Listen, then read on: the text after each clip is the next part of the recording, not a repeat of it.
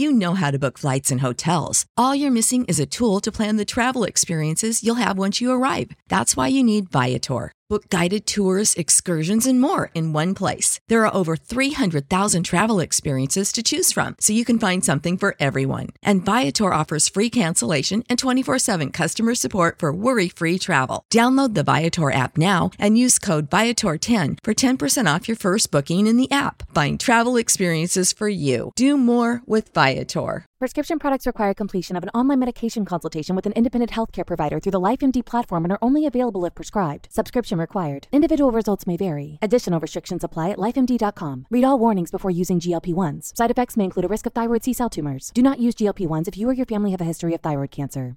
If you've struggled for years to lose weight and have given up hope, did you know you can now access GLP-1 prescription medications through LifeMD? LifeMD is now offering eligible patients online access to GLP-1s, the breakthrough prescription medication that can help you lose body fat and weight. Listen to what people are saying. You just take your shot. It doesn't feel like you're on a diet. What I wasn't expecting it to do was to shut off the food noise. This was life-altering, and if I can do it, I feel like anybody can do it.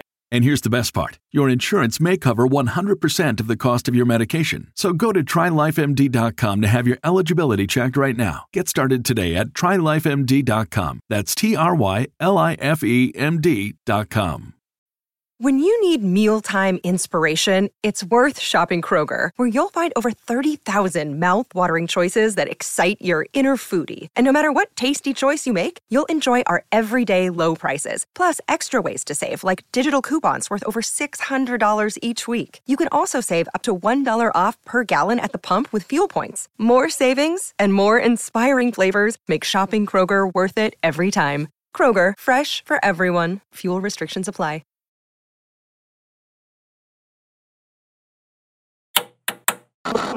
With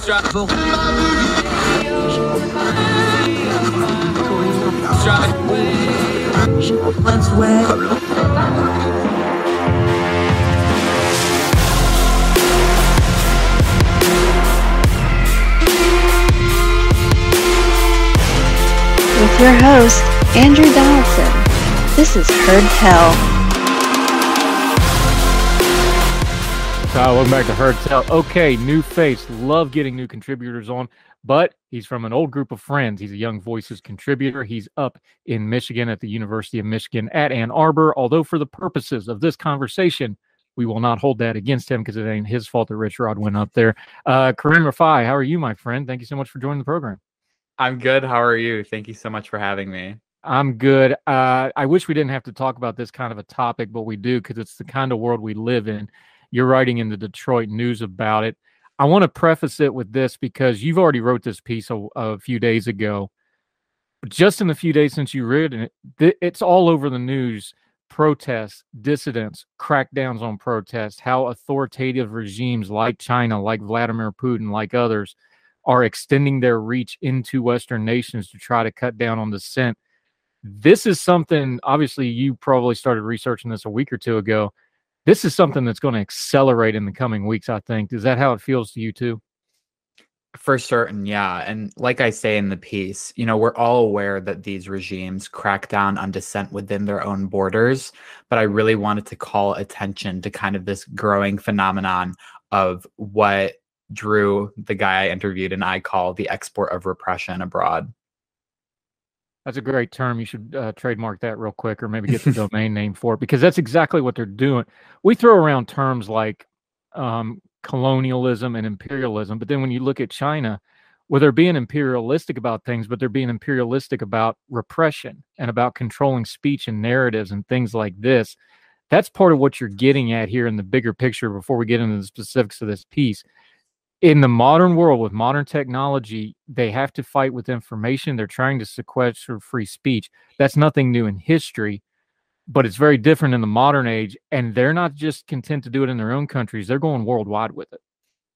Absolutely. What's the first thing you hit on when you went to look at this? I want you to tell us the story because I think things like this, we get a little buzzwordy on them sometimes. Of course, the old thing about, a million people's a statistic, one man's a tragedy. You highlight this guy in England and he was protesting and he got snatched up, but it's also indicative of this tactic that's been used. Tell us the story of this guy and why you started out with it to bring attention to this issue. For sure. So his name is Drew Pavlou. He is an Australian pro-democracy activist. He's made headlines for a couple of years now. Famously, he was removed from Wimbledon after holding up a sign, I believe, that said, "Where is Peng Shuai?" That famous Chinese tennis player who lodged sexual assault allegations at a top CCP official. So he's been in the public eye for a while now. And I've gotten to know him recently pretty intimately. And a few months ago now, or a couple of weeks ago, he was protesting in front of the Chinese embassy in London. And essentially what happened was a fake bomb threat under his name was emailed to the embassy. The embassy called the police. He was arrested. He was in, jail for 24 hours, like no access to consular assistance. He was in a whole bunch of legal trouble. The authorities were not, believing his story that this was a fake threat. He was essentially trapped in London for almost a month because of court dates. He was told, if he left the country, he may be arrested. And all of this just sparking from him standing outside an embassy with a couple of flags, ended up with him being arrested for threatening to commit a terroristic act. And the thing about this is, and as you detailed it, the reason we know this was probably a setup is because the Chinese officials, the CCP and their intelligence and their security apparatus, they've targeted him before. So the fact that he was just standing out there, they knew well and good who this guy was, and they made sure it was a very specific, oh, this is the guy that did that, right? Absolutely. And the exact same thing happened to him again this week in Australia, another fake bomb threat under his name. But now finally, authorities have caught on that this is, a targeted campaign against him. So he's not facing really any legal trouble from what I know now. But yeah, it just continues. The thing about this is almost like the swatting tactic we've seen in American domestic politics. But on an international level, this has extreme consequences. Like you said, he's an Australian, so he's a Commonwealth guy. He should be able to travel. This could prevent him from traveling. This is very much a way of trying to tap down dissent, because the reason they go after a high-profile dissenter like him is because if you can get him, then the rest are quiet. We just had on our program talking about Hong Kong with Francis Hui, and then they're like, look, when they took out the top 50 or 60 organizers, all the protests in Hong Kong stopped. This is a pattern. This is something the Chinese Communist Party has down to a science. They know what they're doing this, and the pattern is something we should see how it's reaching out worldwide, and you touch on that. Absolutely. Like you mentioned with Hong Kong, diaspora communities have been targeted for a really long time now. Uyghurs, Hong Kongers, Taiwanese people, especially on college campuses too. There's, the CSSA, which is the Chinese Student Scholars Association, which, there's a bunch of accusations that the Chinese government uses that organization on campuses to spy on dissent from students. So Drew kind of also drew that to my attention as well, that a lot of the diaspora communities in the UK and in Australia have been constant targets by the CCP, even once they've left China's borders. And what does he say when you talk to him? Again, put a personal face on this, because we understand the geopolitics of it. We understand the human rights issue part of it. Well, most people that are functional adults that aren't wicked understand it. There's some people in the world that don't. When you're talking to him, what comes across? Like, what drives people to keep dissenting like this? Is it the people he knows personally? Is it just the wrongness of it? When you're talking to somebody like that one-on-one, not through a news story, not through a written piece, not through propaganda videos and YouTube, both for and against, what is it that comes across? Yeah, like you mentioned, he's made a lot of close connections with people from those diaspora communities. And when you talk to them and you hear their stories, it's impossible not to empathize. As a Syrian too, like, I'm a part of a diaspora community from an authoritarian country. And when I tell my story to people who are not Syrian, I see that kind of empathy in Drew as well, even though he's not Chinese and he's, from Australia, born and raised, from what I know. You can just really tell he has a lot of empathy, and he's heard a lot of personal stories from, Tibetans and Uyghurs, etc. Let me ask you about that because, Syria and Assad and Russia and ISIS, that was just a brutal mix of basically all the world's worst actors converging, and the Syrian people ended up paying a heavy, heavy price, a massive price in death in wiped out cities. We'll probably never know the actual death toll.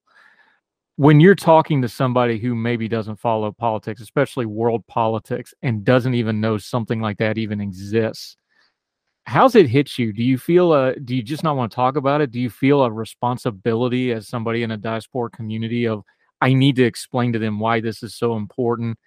Talk about that, because I've talked to so many people in these kind of communities. We've had them on the show before, and they all talk about it. It's like, this isn't really what I want, but I feel a burden about this sort of thing. I feel like I'm representative of it.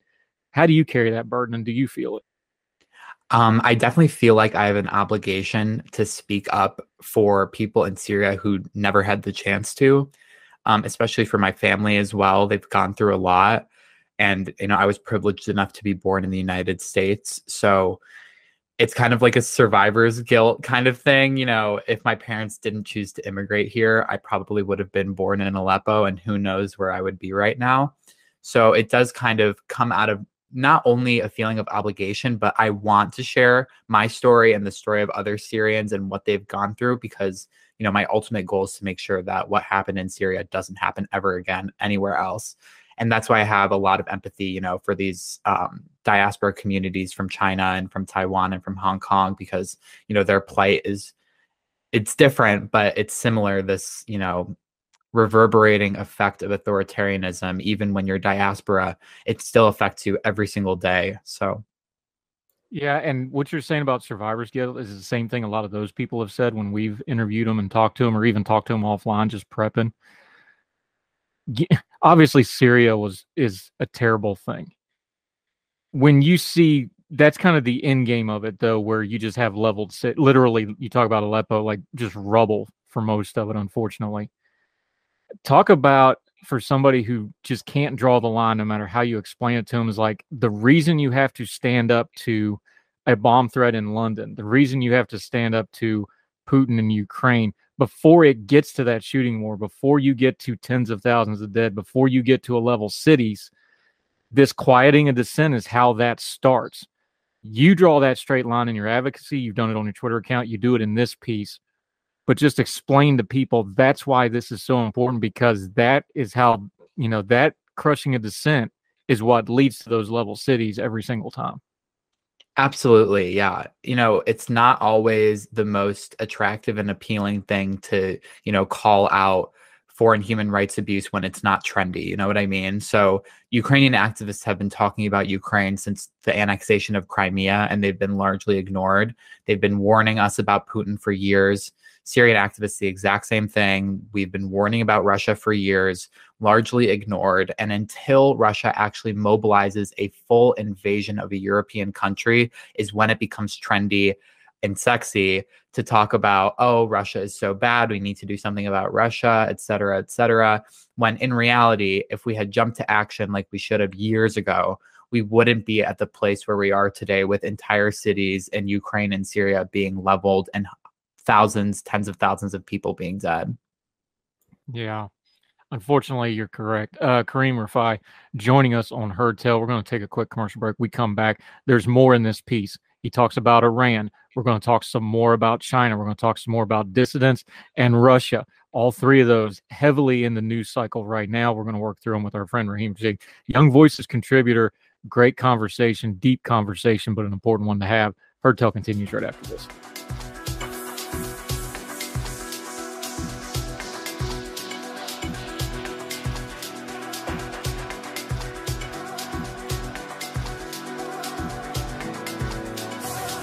Our bodies come in different shapes and sizes, so doesn't it make sense that our weight loss plans should too? That's the beauty of Noom. They build a personal plan that factors in dietary restrictions, medical issues, and other personal needs so your plan works for you. Noom doesn't restrict or shame when you want to treat yourself. Their flexible program focuses on progress instead of perfection. You don't have to give up carbs or anything. And with their daily lessons, you can learn something new about your food choices every day. After just a few days of using the app, I learned how to recognize cues for overeating and how to choose the right foods to feel full. Stay focused on what's important to you with Noom's psychology and biology-based approach. Sign up for your trial today at Noom.com. That's Noom.com. And check out Noom's first ever cookbook, The Noom Kitchen, for 100 healthy and delicious recipes to promote better living. Available to buy now wherever books are sold.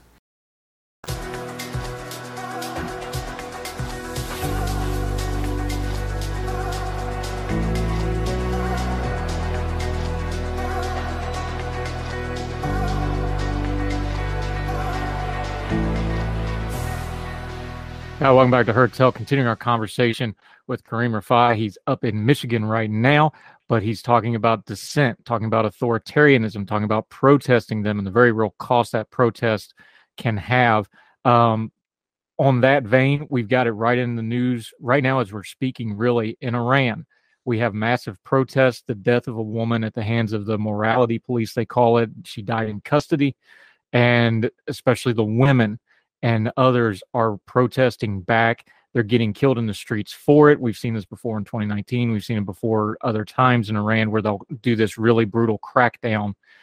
When you're talking about dissent and how important it is and protesting, how's it hit when you see something like this? Because, you know, let's be honest here. Sometimes protesting gets a little performative and there's actually a protesting industry. But when you see this kind of bravery, women ripping off their hijabs and cutting their hair in public and this sort of thing, boy, that really hits home on how important this stuff is to me. How's it hit with you, though? Absolutely. Absolutely. I mean, they are the peak of bravery. People standing up in regimes as repressive as Iran's and, you know, openly flouting, the most repressive laws. It really is inspiring. And that's why in this article, I talked to Drew specifically about Iran and the silencing of dissent in Iran and abroad. And the case of Masih Alinejad, who is a Iranian women's rights activist here in the U.S., who faced not even her first assassination attempt a couple of weeks ago. I mean, it really has come full circle that, you know, just a couple of weeks after the assassination attempt of Masih Alinejad and also Salman Rushdie, that we have these mass protests in Tehran. Compare and contrast those two, because hers you heard almost nothing about. And I watch a lot of news and I heard nothing about it. Rushdie obviously got international headlines. Of course, he's been under a fatwa for 40 years now. So that one got a lot of headlines. Why do you think certain ones of those hit the headlines and certain one of them don't? Now, also, Rushdie's was on video, so that's part of it, to be fair. And he's a much higher profile. But the core problem, what the Iranian regime was trying to do there, it's the same thing, isn't it? Exactly. So it doesn't matter how high of a profile the person is. We need to be paying attention to every act of Iranian-sponsored terror on our soil, whether it be a famous author like Rushdie or a prominent activist like Masih Alinejad. We need to be paying attention to Iran's actions on our own soil. It's a violation of our sovereignty. It's a violation of our freedoms. And it's honestly egregious that an Iranian American activist, she, I believe, is an American citizen, is at threat of being gunned down in her own home in New York because she said something negative about a regime thousands of miles away. Now, to come back to China for a minute, we know Vladimir Putin has executed and tried to assassinate people through various poisonings and other methods. We know the Iranians have been doing it for decades. The Chinese are more subtle about this, but it's no less wicked and evil what they're trying to do with dissent. Their methods are different. Like, you know, Russia invaded Ukraine. China's trying to do this, you know, economically and influence-wise. They don't really want a shooting war. They because it's bad for business. But the spirit of authoritarianism, the same problem, the same human rights issues, it's all there. It's just wearing a different coat and using a different method, isn't it? Absolutely. You're right. It's a lot more covert on the end of China. I think the bomb threat, the faux bomb threat in the case of Drew Pavlou is, one of the more open flouting of their anti-democratic activities abroad. But like I talked to Drew, most of their action is covert. So they have, people on college campuses reporting to them about Chinese students who are, talking about Tiananmen Square or criticizing the CCP. They have professors we've seen in the past few years that are conducting academic espionage. They're a lot more covert about it. They're not like Iran sending assassins to people's doors in New York City. Now, you talked about talking to Drew about his struggle. You also talked to a Chinese Australian dissident, Vicky. I'll let you pronounce the name because I'll butcher it too, who's been the subject of Chinese state media smear campaign and serial harassment. I got to imagine, although the case is different and the methods are a little different, boy, it sure sounds like a lot of the same things because the way you harass and crush dissent is pretty universal, isn't it? Tell us about her story like you did with Drew. Put a human face on that one. I didn't speak with Vicky, but Drew is a close friend of hers. She's a pretty prominent anti-CCP activist who has been relentlessly harassed by agents of the CCP. Her personal text messages being publicized on Chinese social media, her personal devices being hacked, just systematic harassment. There's no other way to describe it. I can't even imagine being in the situation that she's been in.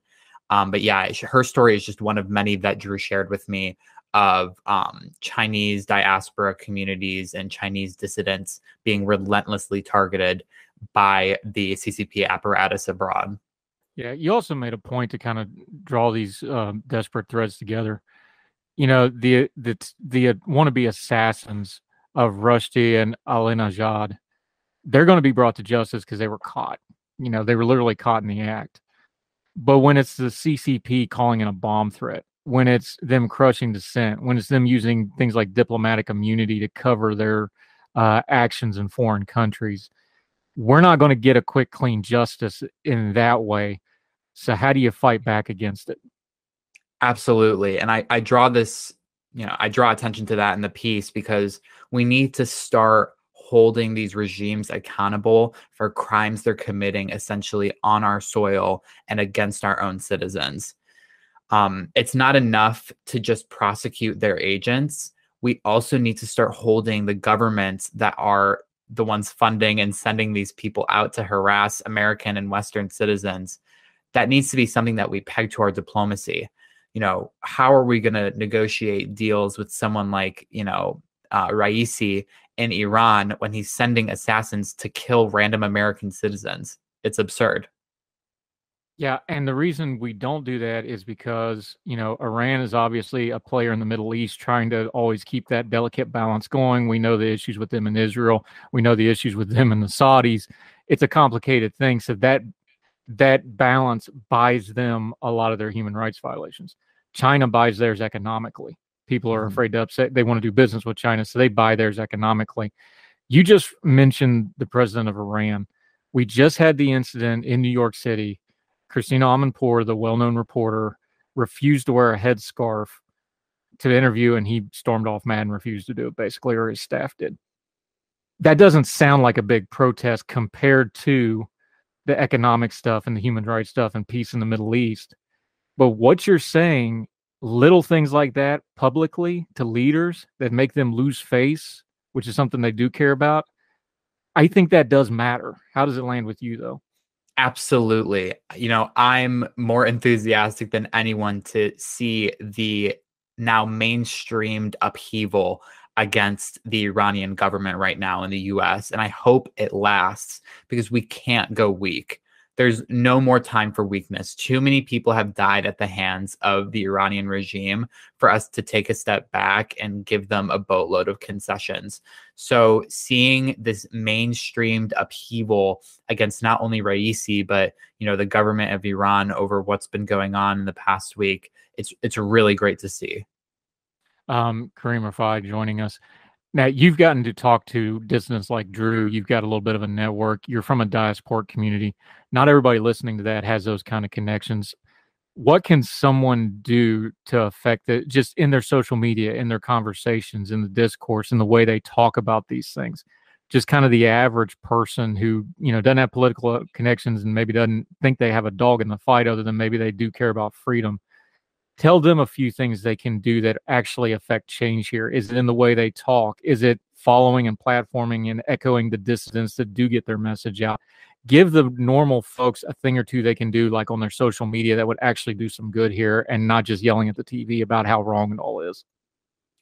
Yeah, that's a great question. I think the number one thing that someone who is not intimately connected to these issues can do is to fight the apathy.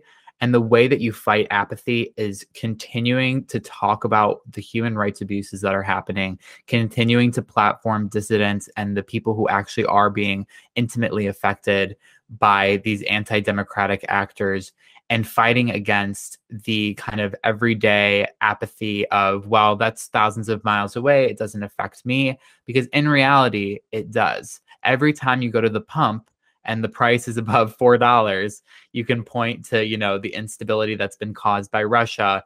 It's an everyday thing. It's for everyone. So you may think that you don't have a dog in the fight, but in the end, you do. You may not be as intimately connected as someone, in Kiev or someone in Aleppo or someone in a diaspora community, but you are being affected by the actions of these regimes every single day, and you should be putting in effort to making sure other people know that too.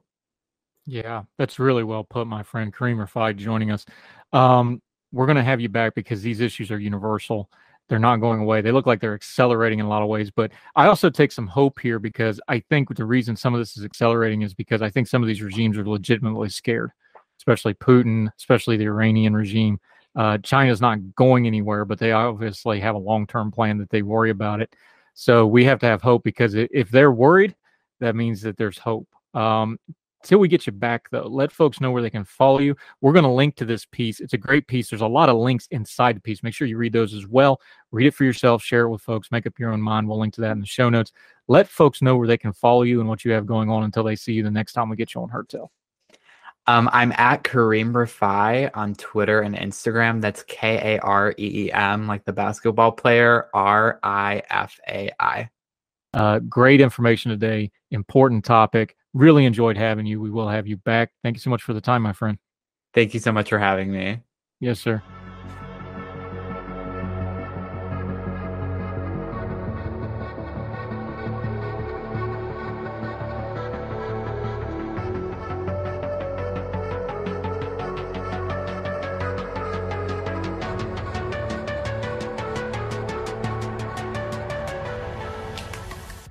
Welcome back to Heard Tell. Grace is joining us. Francis is joining us. They're both from the Dissident Project. Grace, real quick, we just heard her, more of her story and what's going on in Hong Kong. It's not just Hong Kong. We have multiple people in the Dissident Project from all over different parts of the world. The theme that goes across all of these, whether it's Venezuela, whether it's Hong Kong, whether it's North Korea, authoritative dictatorships who need power, and they have to crush dissent, and they have to crush other people's freedoms to keep that power. This is universal through human history. It's always going to be this way throughout human history, I think. How do you tell that part of the story that, hey, this isn't just some ideological term we throw around on social media? This is a part of the human experience for as long as we have recorded human history. And it's happening right now to real life people that through technology you can talk to, like Francis. Yeah, absolutely.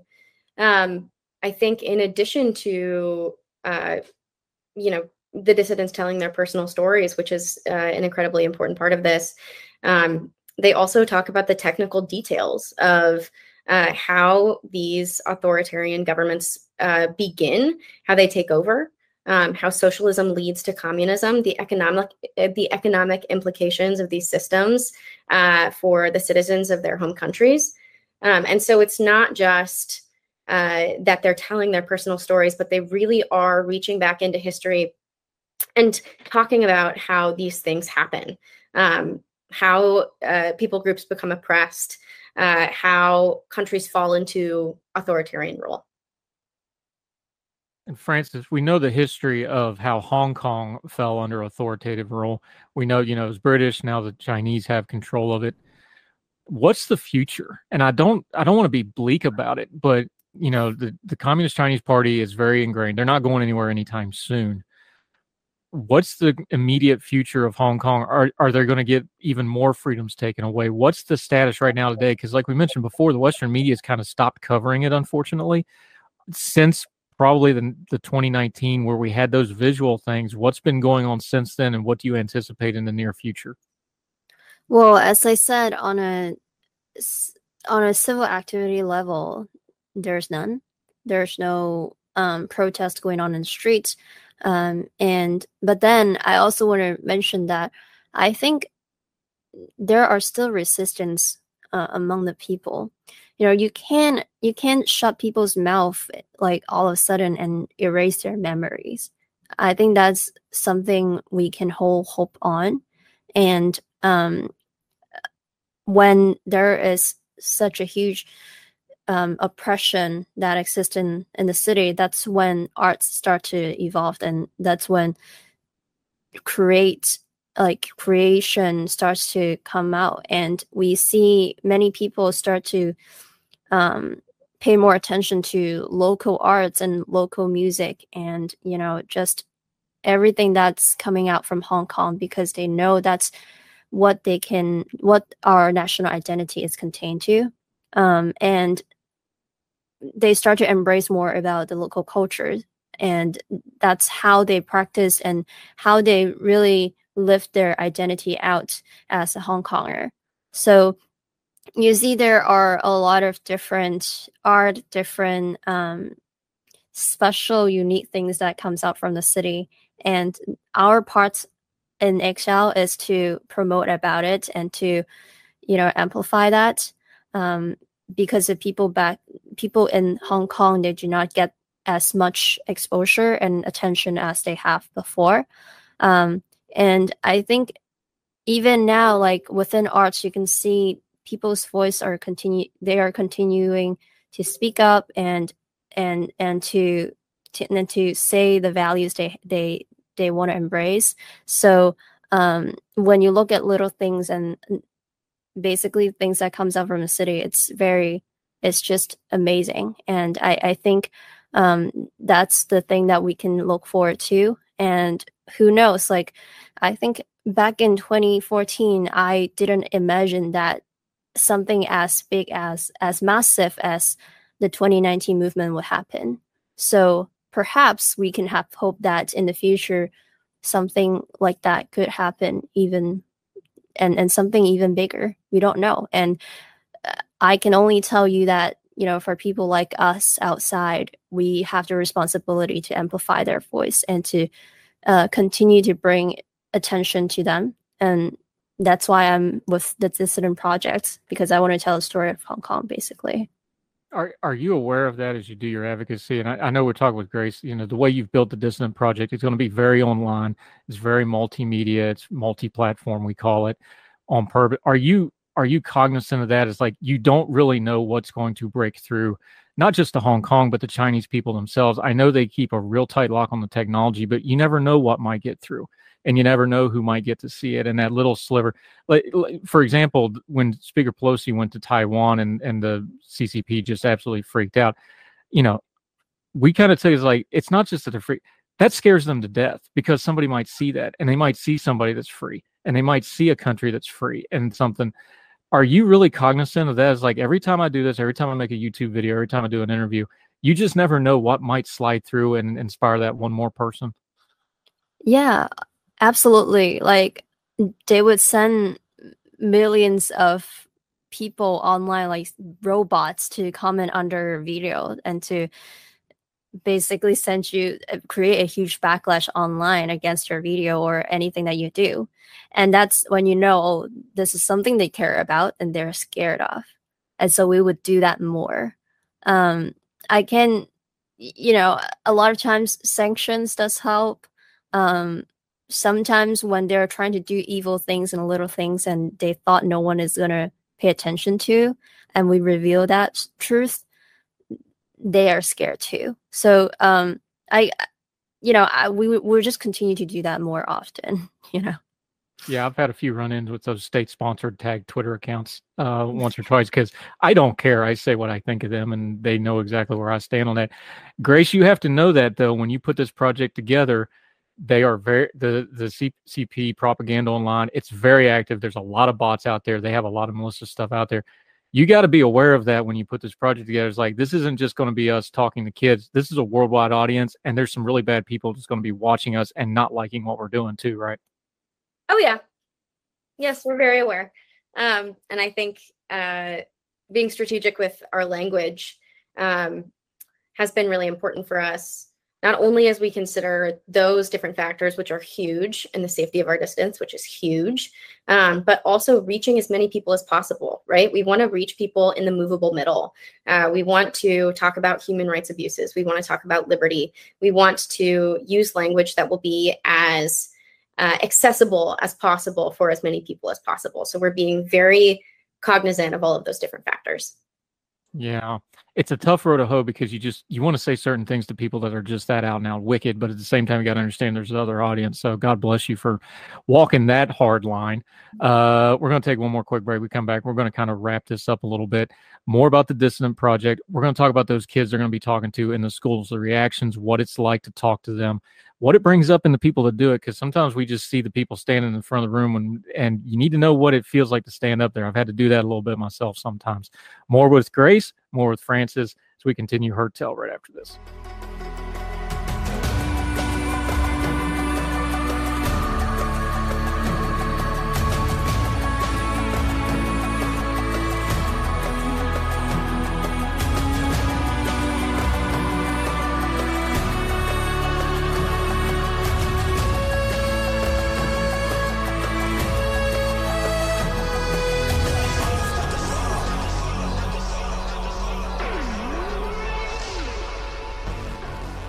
Welcome back to Heard Tell, talking to our good friends Grace and Francis, the Dissident Project.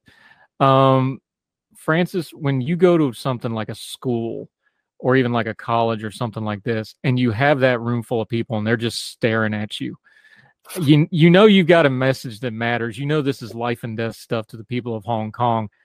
What goes through your mind in that minute before you kind of get into your routine and the things you normally say, and you just got all those people staring at you, and do you feel the weight of it? Does it hit you like, oh, what am I doing here? This is not exactly what my life plan was?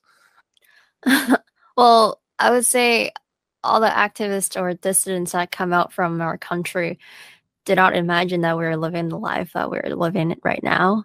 That's one thing. I have my own dream, and that's not something related to politics, obviously. And I didn't imagine myself would be standing in front of the classroom and talking to a bunch of students about Hong Kong. And but that's what I have to do, right? And so I remind myself what I'm here for, not just for my people. It's not like I am a great leader that it's like living a life against my will. It's really for myself and for people I care. And, you know, I have family and friends back home in Hong Kong, and those are the people that keep me fighting till now. So I just remind myself, like, you know, this is what I'm here for, and I'm gonna do great. And if they're gonna stare at me continually, then I would be, you know, I would just tell them, you know, let's put yourself in my shoes and think about what it would be like to live a life that without freedom, a life that you would scare to death that one day the police are going to knock on your door and take your parents away. That's it, you know? And that's the life that many dissidents are living in, and people living under communist rule are facing. So once you tell that kind of scenario and that kind of story, you're going to capture their attention. Yeah. I hate to correct guess. I rarely do it, but you're wrong, by the way. You are a great leader. Just so you know, and somebody tells you publicly. Great.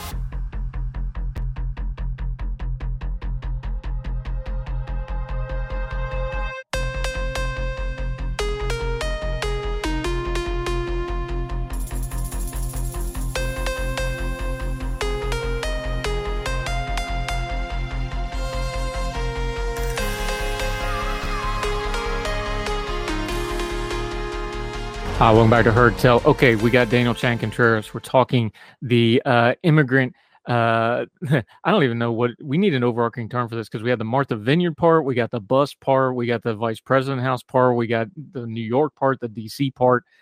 Isn't that part of the problem, though, is because this thing unthreads so many different ways, and the stunts become the thing, and then that's all anybody ever talks about. And now they're, here in another day or two, everybody will forget about it and move on. Like you said, though, this is a constant problem. Yeah, it is. According to Border Patrol, 50,499 encounters were from Venezuelans in fiscal year 21, 155,553 this fiscal year, which hasn't ended. And we already have approximately 300,000 Venezuelans who have requested temporary protected status. It is an ongoing problem, and it's an ongoing problem that has been caused by the Venezuelan the political situation back home, back in Venezuela. This is something, by the way, which I think, Andrew, is really important to point out here. And one of the things that really concerns me is the way Republicans have been framing the issue of Venezuelans. Because, of course, since these stunts are made to highlight the problem of the border, which is a disaster, and of course to highlight hypocrisy of Democrat majors and all that, which I understand, it's a political ploy that's fair in many points.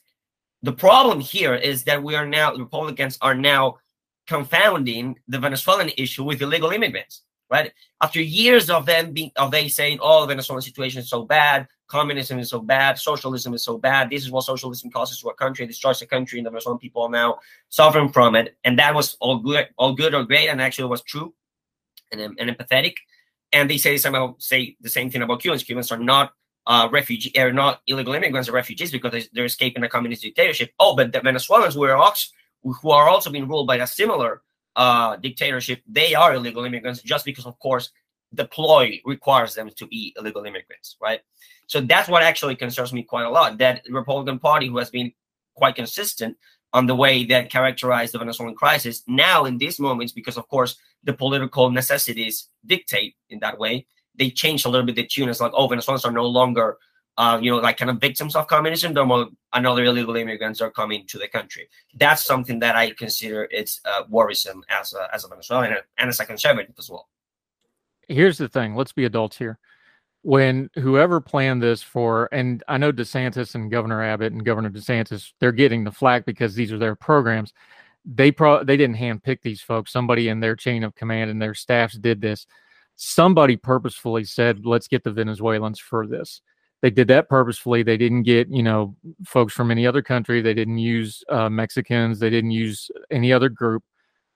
I know it's speculation. I don't think that's accidental. It can't be accidental. Of all the folks down there, they know the asylum process is more legally fraught. They know it's more complicated. They know that the situation of these folks is a little different. Why did they pick the Venezuelan folks for this, do you think? Because it's happened more than once now, so it's not accidental. Yeah, it's happening a while. I mean, actually, the majority of people being bussed around, it's not like only Martha's Vineyard or the vice president's home. It's like majority of them are Venezuelans. I wouldn't know, and as you said, it's speculative. I don't know the inner and outs and like the process it works, but my working theory is basically most Venezuelans who cross the border immediately ask for asylum. I mean, they cross the border and immediately ask for asylum because that's the way that migratory flow is working, right? So when you ask for asylum, of course, you have to report to government, basically. Right? You have to report to border agents. You have to report to immigration officers in some ways. That makes the Venezuelan pool of migrants or refugees easier to detect, basically, than those from other countries that don't try to claim asylum and try to actually go into the country without being caught by immigration officers. That's what I think, first one. And the second one, of course, as you said, the situation is quite fraught. Venezuelans, we are very new with this, trying to get this, of crossing the border. This is not a history of Venezuelan crossing the U.S. border. So, of course, people who come here can be easily dissuaded to try to go and pick a bus. Maybe it works for them, actually. Maybe they want to go to New York, whatever. The situation is fraught. A lot of them probably don't know a lot of English. And, it's a bit easier to get them to agree. Probably a lot of them do agree and just want to go further north. And like they say, okay, I'll pick the free ride. So I think it's a combination of both factors. One, that the Venezuelan pool is easier to detect. That's my working theory. I don't know if it's true. I don't know if it's not true. It's just completely speculative. And the second one is, of course, the situation is a little bit more fraud. A lot of Venezuelans, it's the first time they're doing come to the United States. They don't have a lot of people who are trying to. It's just not a history, right, of Venezuelans trying to cross into the United States through the Rio Grande. So it's easier for them to believe anything, really, what they told.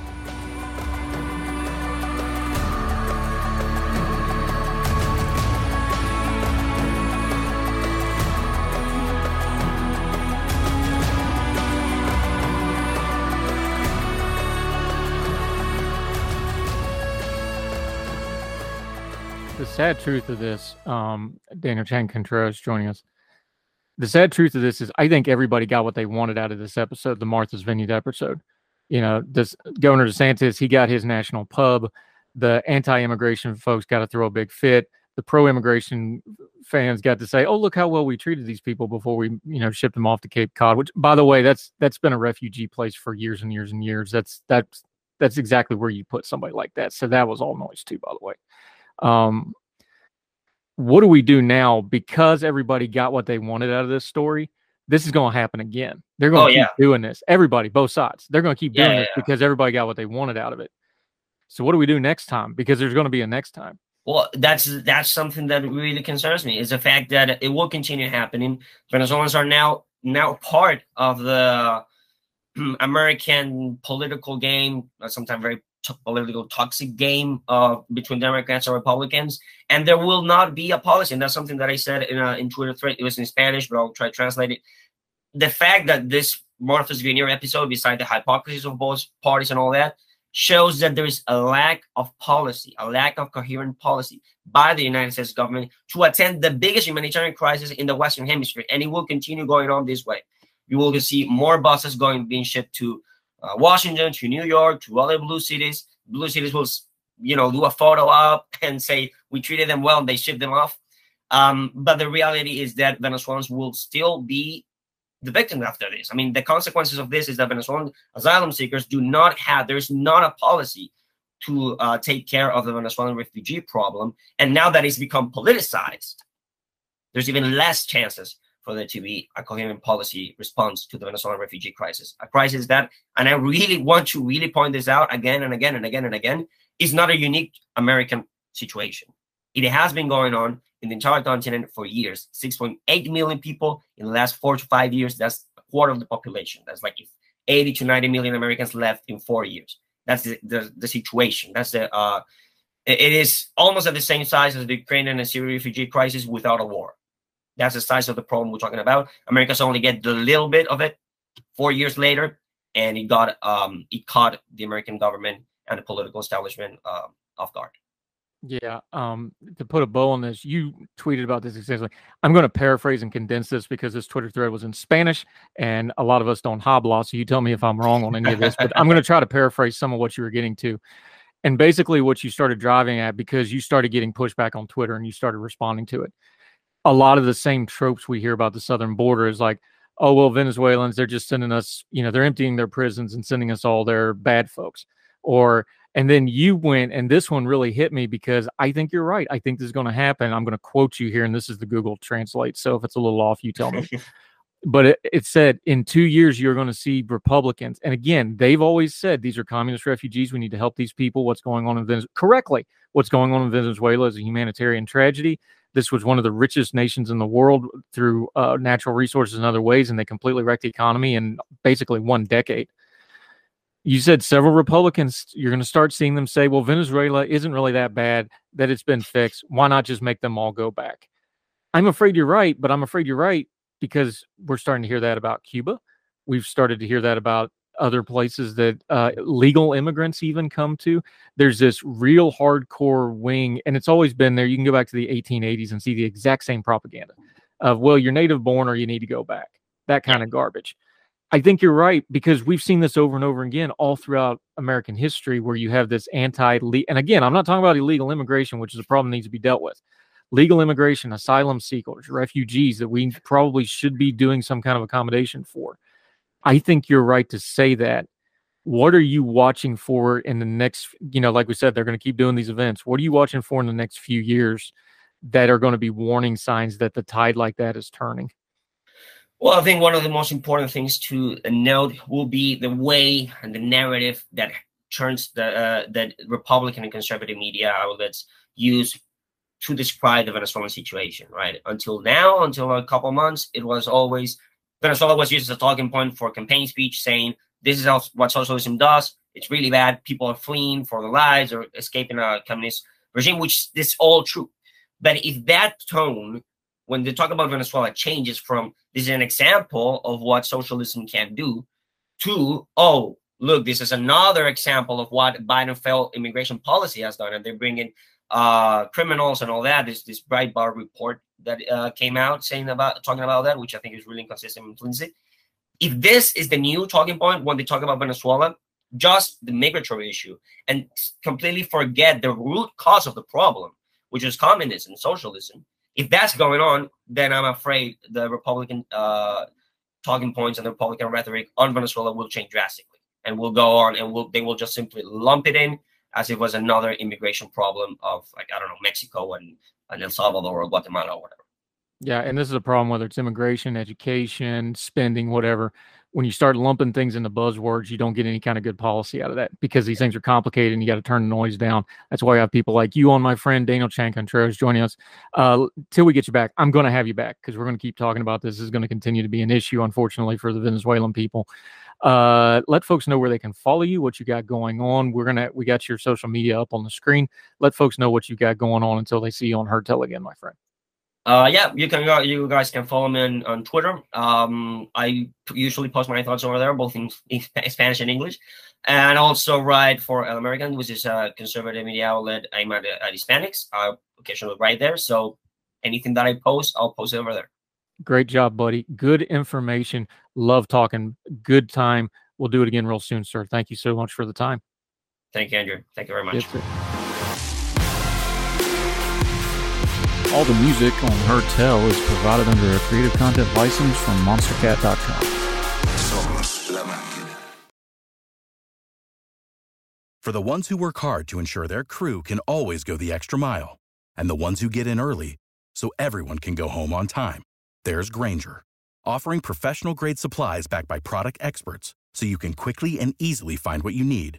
Plus, you can count on access to a committed team ready to go the extra mile for you. Call, click Grainger.com, or just stop by. Grainger, for the ones who get it done.